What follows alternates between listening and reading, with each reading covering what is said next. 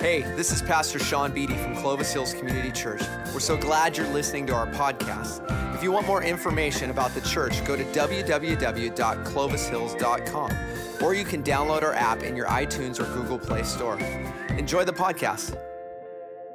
We are wrapping up this series called Deep Love.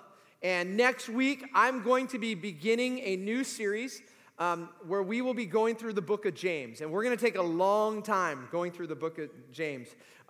We'll start next week, and we may take a couple breaks somewhere in between, but we'll end sometime around Easter or summer, depending on how it goes. So I'm really excited about it. I've been studying James for the last year, getting ready for it, and I'm excited to get in and share what God's been showing me.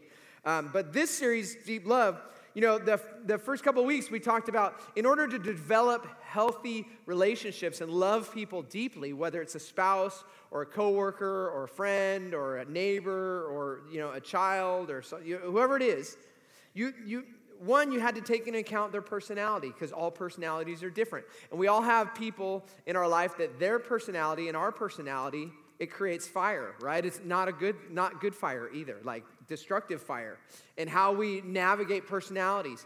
And then there was also styles of communication. We all communicate differently, and how we can have empathy and understand each other's styles of communication. And even when you don't speak, you're communicating, right? We talked about that.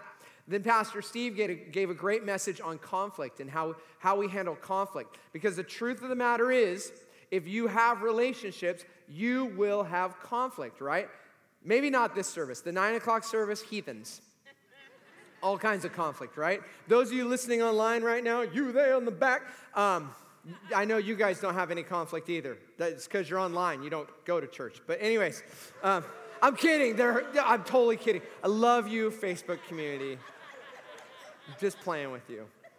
I kid. Okay, so anyways. Well, today we're going to talk about adaptability. And to be adaptable. Because how many of you, show of hands, your life has not gone as planned? All of us, huh? That's funny. The truth of the matter is, I had a great life planned for me.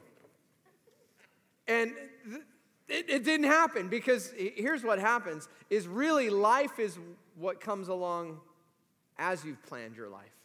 Because your plans, it never goes that way. And the truth of the matter is if you belong to God, even the bad things that are off script, that didn't happen the way you planned it, God can take those and bring good from them. Even if they were incredibly hurtful or painful, God can still bring some good from that, and it can be redemptive. So that's a good thing. But life is chaotic. I mean, it never goes as planned. Huh, Raider fans? I kid. I'm a Charger fan. Who am I teasing?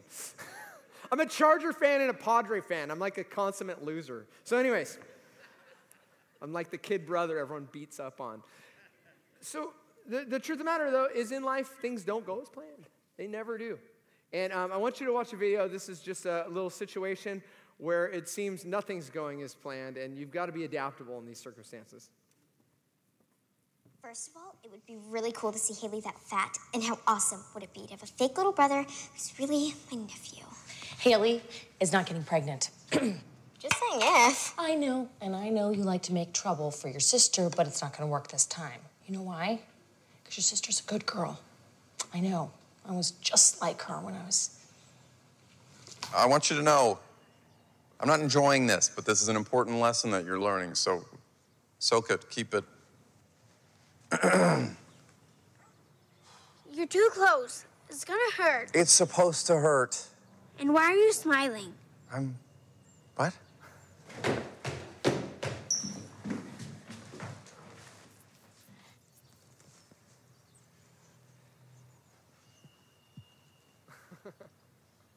Oh, forget it. I can't do this. The point is, you're scared. I think you've learned your lesson. Wow. Ow! Mom? What are you doing? Hey, I was just dropping off some laundry. Is this a bad time? Yeah. Oh, okay. Can you shut the door, please? Actually, we're just gonna go ahead and leave that open. Why? Because I have seen this little show before. lying on the bed with a tall senior. One minute you're just friends watching Falcon Crest, and the next you're lying underneath the air hockey table with your bra in your pocket. Whoa. Mom, you hit my bone. It was an accident. Thought you were my friend. I am your friend. Dad, you have got to talk to Mom. She is like completely freaking out and embarrassing me. Well, honey, your mom isn't always as cool about things as I. What is with this thing? Ow!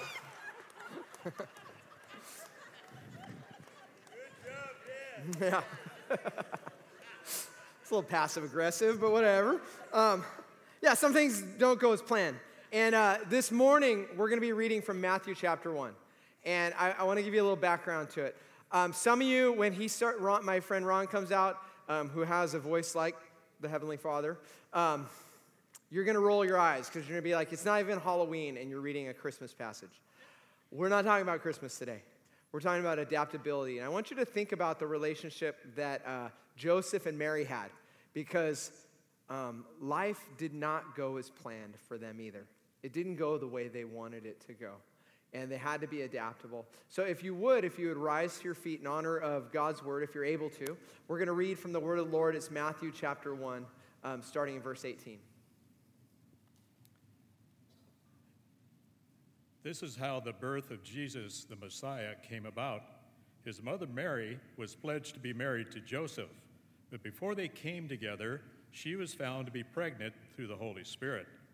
But Joseph, her husband, was faithful to the law and yet did not want to expose her to public disgrace. He had in mind to divorce her quietly. But after he had considered this, an angel of the Lord appeared to him in a dream and said, "Joseph, son of David, do not be afraid to take Mary home as your wife, because what is conceived in her is from the Holy Spirit. She will give birth to a son, and you are to give him the name Jesus, because he will save his people from their sins." All this took place to fulfill what the Lord had said through the prophet. The virgin will conceive and give birth to a son, and they will call him Emmanuel, which means God with us. When Joseph woke up, he did what the angel of the Lord had commanded him and took Mary home as his wife. But he did not consummate their marriage until she gave birth to a son, and he gave him the name Jesus. This is the word of the Lord. Amen. You may be seated.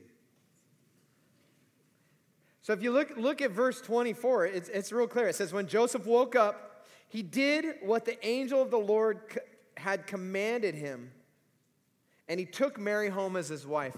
You know that was not how he planned his life out. As a matter of fact, there's a little extra biblical history for you, so you know. Joseph was from Nazareth. He was a carpenter. That means he was very poor. But here's what we know about Mary. Mary actually was from a wealthy family. Her mother was Anne. They were from a priestly family. And Mary's grandmother actually lived in a neighboring city called Zephori. Now, Zephori was incredibly wealthy. And it was really kind of like the Rodeo Drive, the Beverly Hills of Israel at the time. It was where the cosmetics trade was at the time. And as a matter of fact, the Queen of Egypt frequented there very often. And Mary's grandparents lived there, and they were very wealthy. If you go with me to Israel in 2019, I will take you to Mary's grandmother's house. It's a pretty cool place. It's been excavated, all of that. It's incredibly cool. And you can imagine Joseph in the neighboring town. Like when I grew up, all the people with money lived in Carlsbad, and I lived in Oceanside, where people didn't have money, right? That was kind of how it worked. Well, you had, Zephori, where all the money was, and all the blue-collar workers lived in Oceanside, and we went and worked for all the people in Carlsbad, right? Same thing. So Joseph, coming into Zephori doing work, somehow ends up meeting Mary. They fall in love. He's this poor carpenter. She comes from this rich family. They actually come from opposing families, priesthoods, but that's a whole nother sermon. And I can't get into that right now, but here's what I want you to understand. They both had plans for their lives, and they met each other, and he's like, oh my gosh, I'm marrying into this wealthy family. This is going to be awesome. It's going to be great. And all of a sudden she's pregnant, and nothing's going his way. And he decides, because he's a good guy, I'm going to quietly divorce her. Move along. She cheated on me. but I don't want to trash her in front of everyone. Mary, on the other side, had plans of a family, had plans of this great life. And see, here's what you have to understand. In America in the 21st century, we are the people of the second chance. We love second chances. We forgive people all the time for things. We love comeback stories, don't we? Those movies about comeback stories, they just get us. Well, in first century, there was no such thing as a comeback story from this. She would be a unwed mother her whole life. It would be a rare man that would take her, maybe for a price if someone paid him to take her. And her life was ruined. Joseph's life, his plans were shattered. And I want you to think about when they had Jesus on that Christmas night, right? A week before she's about to give birth, she's 9 months pregnant, and Joseph says, hey, I got good news and I got bad news. The good news is we're going on a trip.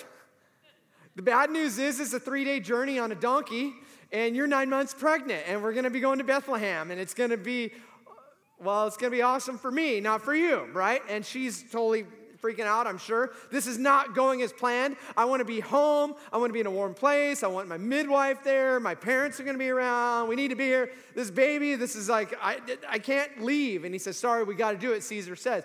They go, and when you get to Bethlehem, here's the interesting thing. You go to Bethlehem today, there's a church up on the top of the mountain, the very tip top of the mountain. And they'll tell you, oh, that's where Jesus was born. And they actually you go in the church, and it's kind of creepy, I'm going to be honest with you. And there's like a star in the ground, engraved in the ground. They're like, that's the exact spot Jesus was born. I'm like, you don't know that. And people are like crying over it and rubbing their clothes on it and, kissing it.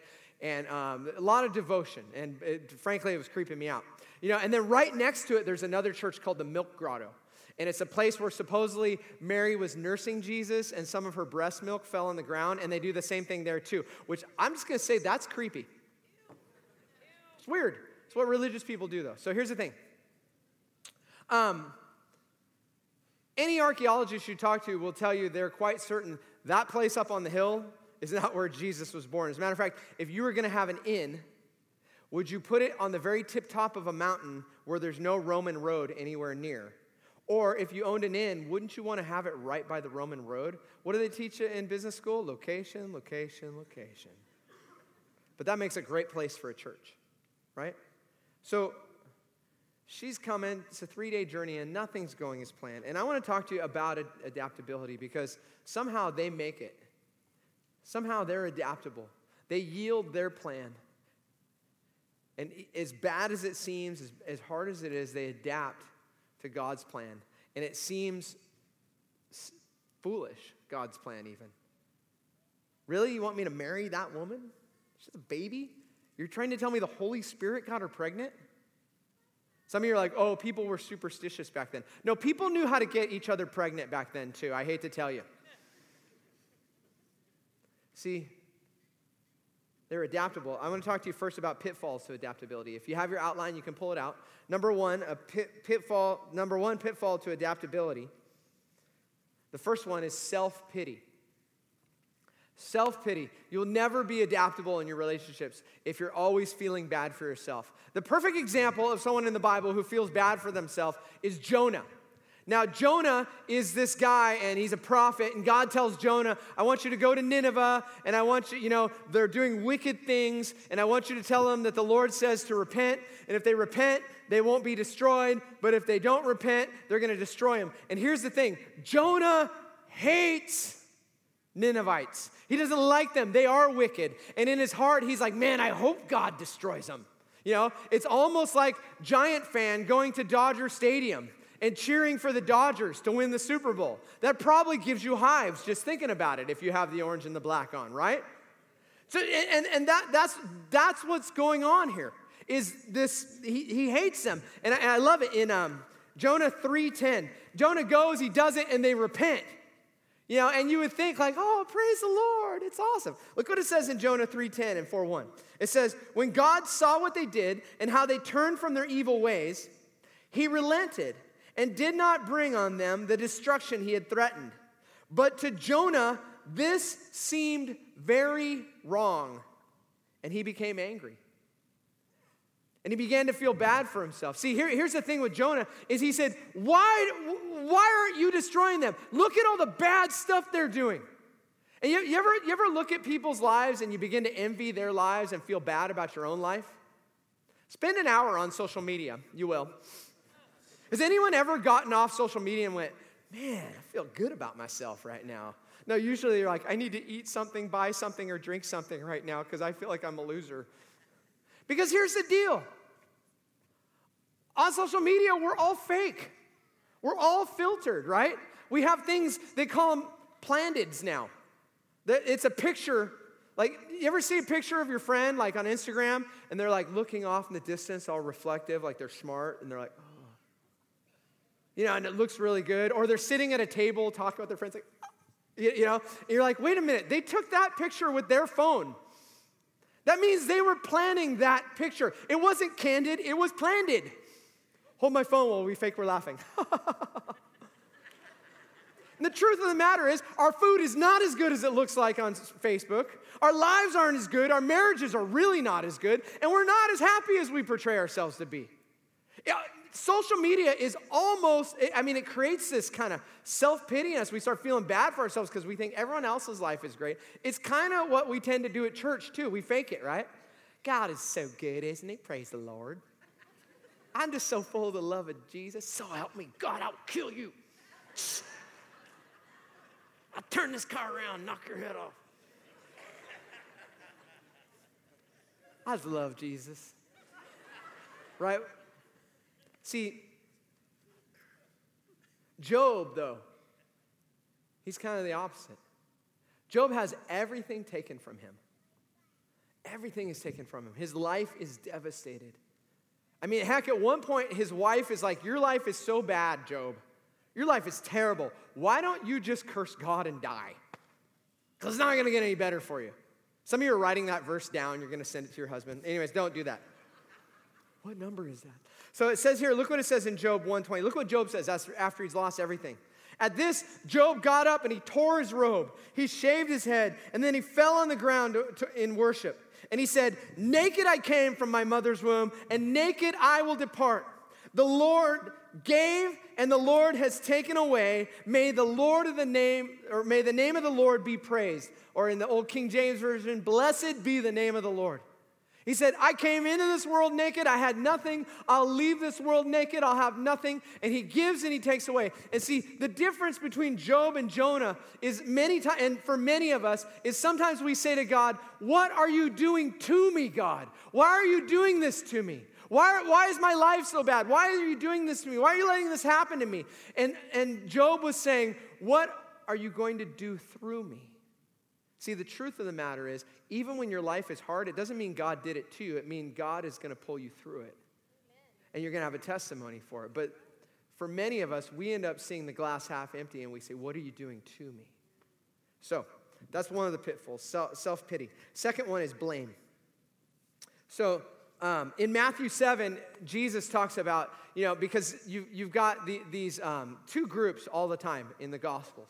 Right? You have the religious group, and they know the Bible very well, and they behave very well, and they don't drink, smoke, or chew, or run with people that do, and they praise the Lord, and, they don't talk with a weird southern accent like that. They're Hebrew. But anyways, they're that group. And then you've got this other group that they know they're messed up. They know they're jacked up. They're sinners. They're far from God. They don't do all the right things. They've got problems. They've got all that going on. And Jesus is always talking to this group. And sometimes he's really frustrated with them. He loves them, and he identifies with them because belief-wise, Jesus was right there with the Pharisees. But they didn't see it right. And he says to them, why are you so concerned with the speck of dust in their eyes when you have a giant log in your own eye? See, there's a book written by two social scientists. They're psychologists. One's from Stanford and one's from University of Michigan. Carol Tavares and Elliot Aronson. And they wrote a book. I didn't read the book. I read an article by them. But they wrote this book called Mistakes Were Made, but Not by Me. And it's a book on broken relationships, how human relationships break and how we blame. It's our nature to blame. And these are two social scientists that are saying not some people blame, all people blame. It's what we do, right? You know, from the beginning, Adam and Eve, right? Adam and Eve sinned. God comes, he goes, what'd you do? And first thing out of Adam's mouth is, the woman you put me here with, she did it. She made me do it. He blamed God and then her. He was a double blamer. And that's human nature. We do that. And you know, they talk about the vast majority of couples that when they split, it's not over one tragic thing that happens. Sometimes that's the fruit of a long line of little things that have happened over time. And they drift apart from this pattern of blame and self-justification over and over and over. And it's not just married couples. It can be boyfriend and girlfriend. You could do it to your kids. You could do it to your friends. You could do it to your boss. You could do it to those that work for you. Is you start saying, well, I know I'm this way, but I'm this way because they do this. And if they would stop doing this. Do you see what that is? I know I'm this, but they're this. I know I'm this, but they're this. And we start looking for the bad in them. And we're always looking for it. And we're always tearing them down. And what happens is it's this long kind of walk to destruction in a relationship. Is we're always blaming, we're looking for what they're not in our life, what they're not doing for us, what they're not to us. And see, the truth of the matter is misunderstandings, conflict, personality differences, communication differences, even major fights. Those aren't the assassins of love. It's usually blame and self-justification. Why what they're doing is wrong and why I'm not as bad. Right? Don't we love to compare ourselves? And we find the thing that's not as bad. I've heard people say that before, like, well, I'm a sinner, but I'm not like the devil. You know? I'm not like that guy. Think of the worst person you know right now. You feel good about it, right? You're like, man, I'm not that bad. Well, that's like bench pressing more than your grandma. I want you to understand that. Like, that you're still a sinner. That's the truth of the matter. Like, it doesn't matter. So blame is a huge thing. The third thing that kills adaptability is resentment, okay? Resentment. See, forgiveness, believe it or not, when you don't forgive and you hold on to whatever that person has done to you. And imagine someone's done something to you that's very hurtful, right? And if you hold on to it, it's like holding on to a hot coal. If you hold on to it, it'll just continue to burn you. And it'll burn you, and it'll burn you, and you put it down, you're like, okay, I forgive them. But you know human nature, right? Like, that's fine, I'm over it, I forgive them. I'm not going to think about it anymore. Oh, it hurts. I forgive them. Not really.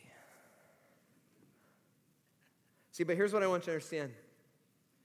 When you can forgive and let go of what that person did to you, it's not a gift to them. Sometimes they don't even care, to be honest. It's a gift to you, believe it or not. See, the truth of the matter is, if I'm holding on to that resentment, it's just hurting me. It's not even hurting the person that did it to me. 9 times out of 10, they forgot they did it. But I'm still holding on to it, and it's hurting me. And see, those who've hurt you in the past, they can't continue to hurt you if you set it down. It won't burn if you set it down. So resentment is huge. And I want to talk to you now about, we've talked about the 3 pitfalls to adaptability. Well, the 3 things that will bring about more adaptability in your relationships, you'll be more flexible, are almost the polar opposites. And when I say adaptability, let me qualify that real quick. Sometimes people think, and I see elbows all the time in this service right now even, is you start thinking adaptability. And I am a kind of a freewheeling, like I can turn on a dime, like if someone's like, hey, as a matter of fact, yesterday, talking about resentments. So yesterday, a couple days before, I got invited to go play golf at Monterey Peninsula Country Club, which is really prestigious and really expensive, and I'll never get a chance to play there. So I did, and I actually found someone else to preach for me on Saturday night service, right? And then, of all people, Dave Love throws me under the bus and tells the Saturday night service, oh, Sean didn't want to preach to you. He's playing golf. I was like, Dave, you're killing me. Right? So I'm setting it down.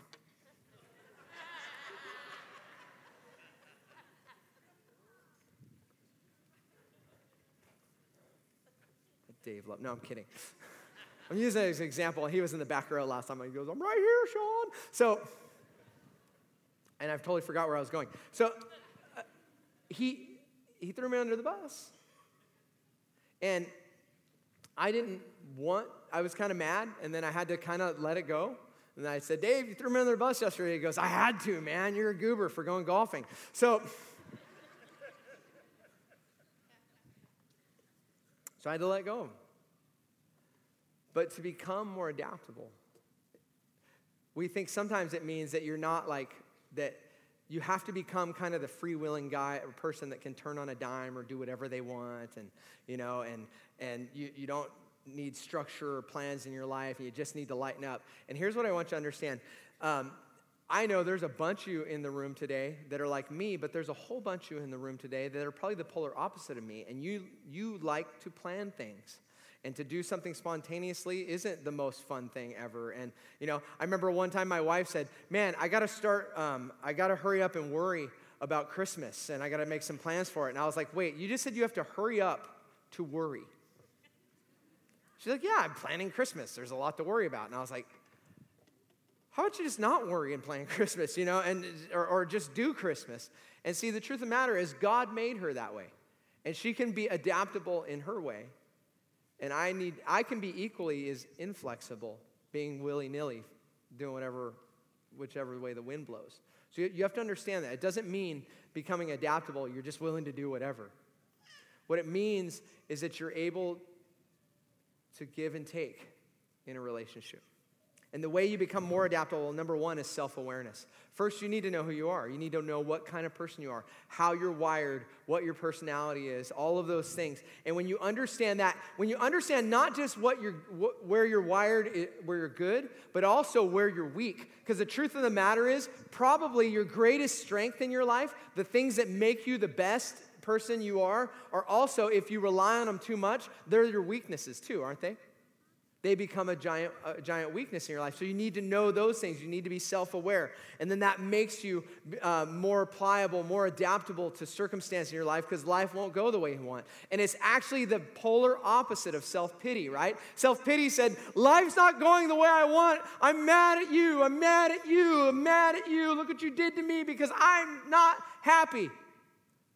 But if you're self-aware and you know what your feelings are doing, because sometimes how many of you have had your feelings lied to you before? I have this kid, I coach football. I didn't tell this in the other sermon. I coach football and elementary level. And there's this kid, and in elementary school, they sign up for football, not because they want to play football, but because they get a block R point or whatever school you go to, right? So some of these kids don't want to play football, and some of them, their parents are making them play. And this kid, he was a little overweight, and he didn't want to play. And I remember the very first day of practice, we're like, okay, go run around the backstop. So he's like a third away to the backstop. He's not even around it yet. And he's like, he's wheezing and he's crying. I go, why are you crying? He goes, I can't breathe. And I go, Adam, you can breathe. You're yelling at me. He goes, no, I can't. I'm dying. I'm like, you can breathe. And every day I keep telling him, I grab him by the helmet. I go, Adam, your body and your feelings are lying to you. You can breathe and you can make it around the backstop. I'll tell you what, by the end of the season, he'd come around. He made it the whole way, though. He didn't walk. And I go, Adam, what's wrong? He goes, my body's lying to me. My brain is lying to me.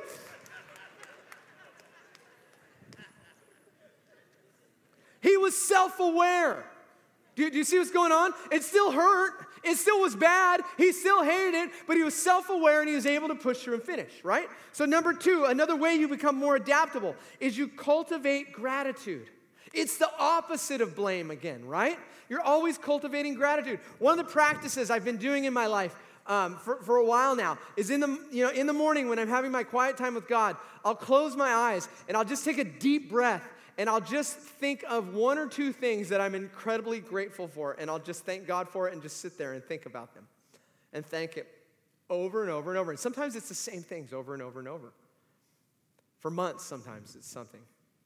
And sometimes I think of different things or I think of different people, and you cultivate gratitude because some of you are very good at that. You're just naturally gracious people, right? And then there's the rest of us.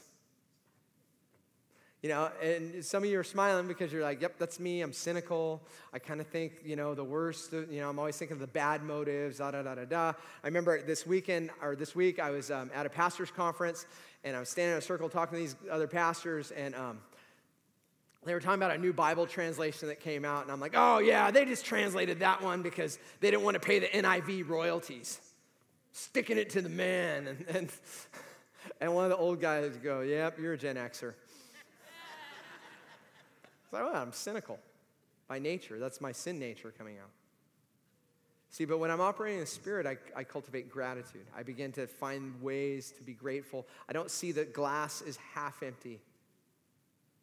See, when you're ungrateful, you see the glass, the water that's in the half-empty glass, as, hey, someone stole the other half of my water. But when you're grateful, you see the glass half full because you realize the water you have is a gift from God. You didn't deserve any of it. See, if you want to be adaptable, you cultivate gratitude. One of the things I do in marriage counseling time and time again is I always have them at the end look each other in the eye and say 3 things they love about each other. Whether it's something they're grateful for about that person. And it's attributes, like because they always, the men first, they always cheat. Actually, whoever's maddest always cheats, right? They won't look them in the eye. They'll be like, you cook me good food. Bob, look her in the eye and say that.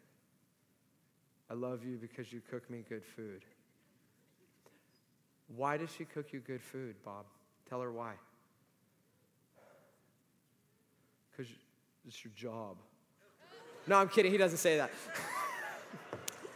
Someone whispered it out here, so I went with it. But anyways, and they may say that, but I try and get them to, you cook me good food because you care about me. Yeah. I love you because, and before you know it, this drill, and it ends in tears, usually good tears. It doesn't heal everything. There's still a hot mess. But they begin to cultivate gratitude in each other instead of looking for the bad. The third thing is to practice forgiveness.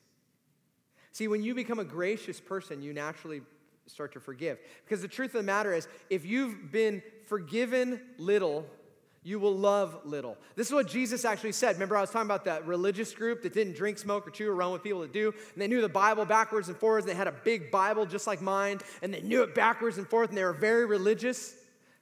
He told them one time, he said, you love little because you've been forgiven little. You don't get it. You don't understand the gospel.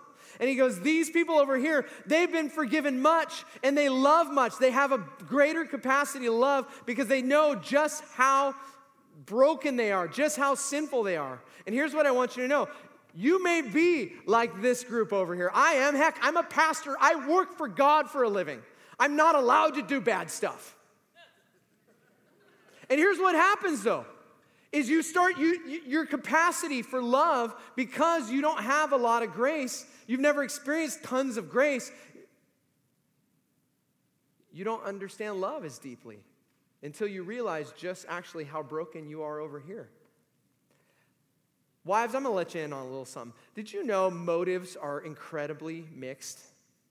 Right? This isn't wives, this is husbands too. This is humans. Humans, let me let you in on something. How many of you've done something nice with mixed motives before? Odds are you've done something nice with mixed motives every time. Ladies, I'm just letting you know, wives, when your husband brings you flowers, there's mixed motives there. Kids, talk to your parents. Anyways. And here's the thing. The reason Jesus was saying that to this religious group is because they were obeying God to get his stuff, to get his blessing.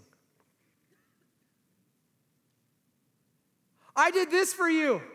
This is Jonah, right?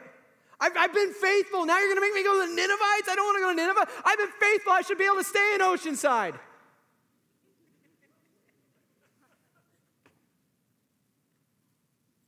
See, here's what I want you to understand. If you're really religious and you go to church a lot and you read the Bible and you do all that, even in all of our good deeds, we're still sinful. We're still trying to get the Father's stuff. And our capacity for love is stunted sometimes. But forgiveness is an interesting thing because you have to practice forgiveness. See, forgiveness has to be immediate. It has to be. You have to do it immediately. When someone hurts you, the Bible commands you to forgive, and you should forgive immediately. Here's what I want you to understand. Forgiving, though, is different than trust. The Bible commands you to forgive those that have sinned against you. The Bible does not command you to trust that person. You have to understand that. Trust is something that's earned over time.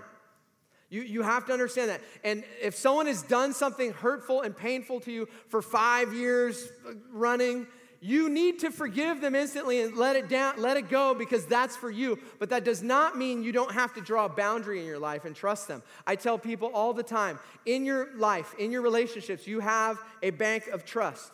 And if you do something to someone, you'll lose a little bit of it. And then you do it again. And then over a year, you do it time and time again. And then time and time again, you do it more. And then you do it more. Now you don't have any. And then you keep doing it. Now you're in the red. You're in the trust deficit.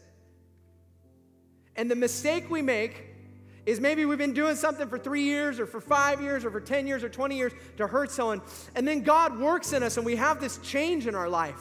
And we stop doing it. And 3 months later, you're like, I'm a changed person. I've stopped doing that. Here's what I want you to understand, though. The person you've been hurting for 5 years, 3 months doesn't earn all that back. It might take 5 years. It might take a while, depending on how much you took. But you have to practice forgiveness. And I practice forgiveness, 1, because God's forgiven me. 2, because unforgiveness, I know it makes me miserable. If I hold the hot coal in my hand, it burns, and I'm not who I'm supposed to be. In fact, the medical community tells us about resentment that we carry and how it affects our bodies even. And then the third reason is the reason we forgive is because I know this, I'm going to need more forgiveness in the future. I'm going to hurt people. I'm going to sin against God. And I need the grace. So you know you've experienced grace and you can feel like you've been forgiven. And the fruit of that is this, that you become more forgiving of other people. Dave Love, I forgive you, buddy. It's true. When you've experienced God's grace, you begin to reflect it everywhere. If you find yourself right now being cynical, blaming, looking for the worst in people and relationships, things like that, the odds are you're not experiencing a lot of forgiveness in your life. You may be afraid to realize that you're sinning. Here's what the Bible says. This is the good news. You know who the most adaptable person on the planet was? It was Jesus. You know, Jesus was fully man and fully God, right? So he didn't have God powers. He didn't be like, hold on, I'm God now and I can do this. As a matter of fact, he limited himself to a human body. He couldn't tell the future. He didn't know what was going to happen. He wasn't, he only knew the plan. And the plan was, I got to go to the cross and die. So he goes into Jerusalem. He's, and actually it's his last night before he's about to be arrested. He's in the Garden of Gethsemane. And it says in Matthew chapter 26, verse 39, Jesus knows the plan. He knows God's plan. He knows he's supposed to die. And he does not want to die. That is not on his list. He goes, I know your plan, but I might have a better one. And he says in Matthew 26:39, he says, going a little farther, he fell with his face to the ground and he prayed, my Father, if it's possible, may this cup be taken from me.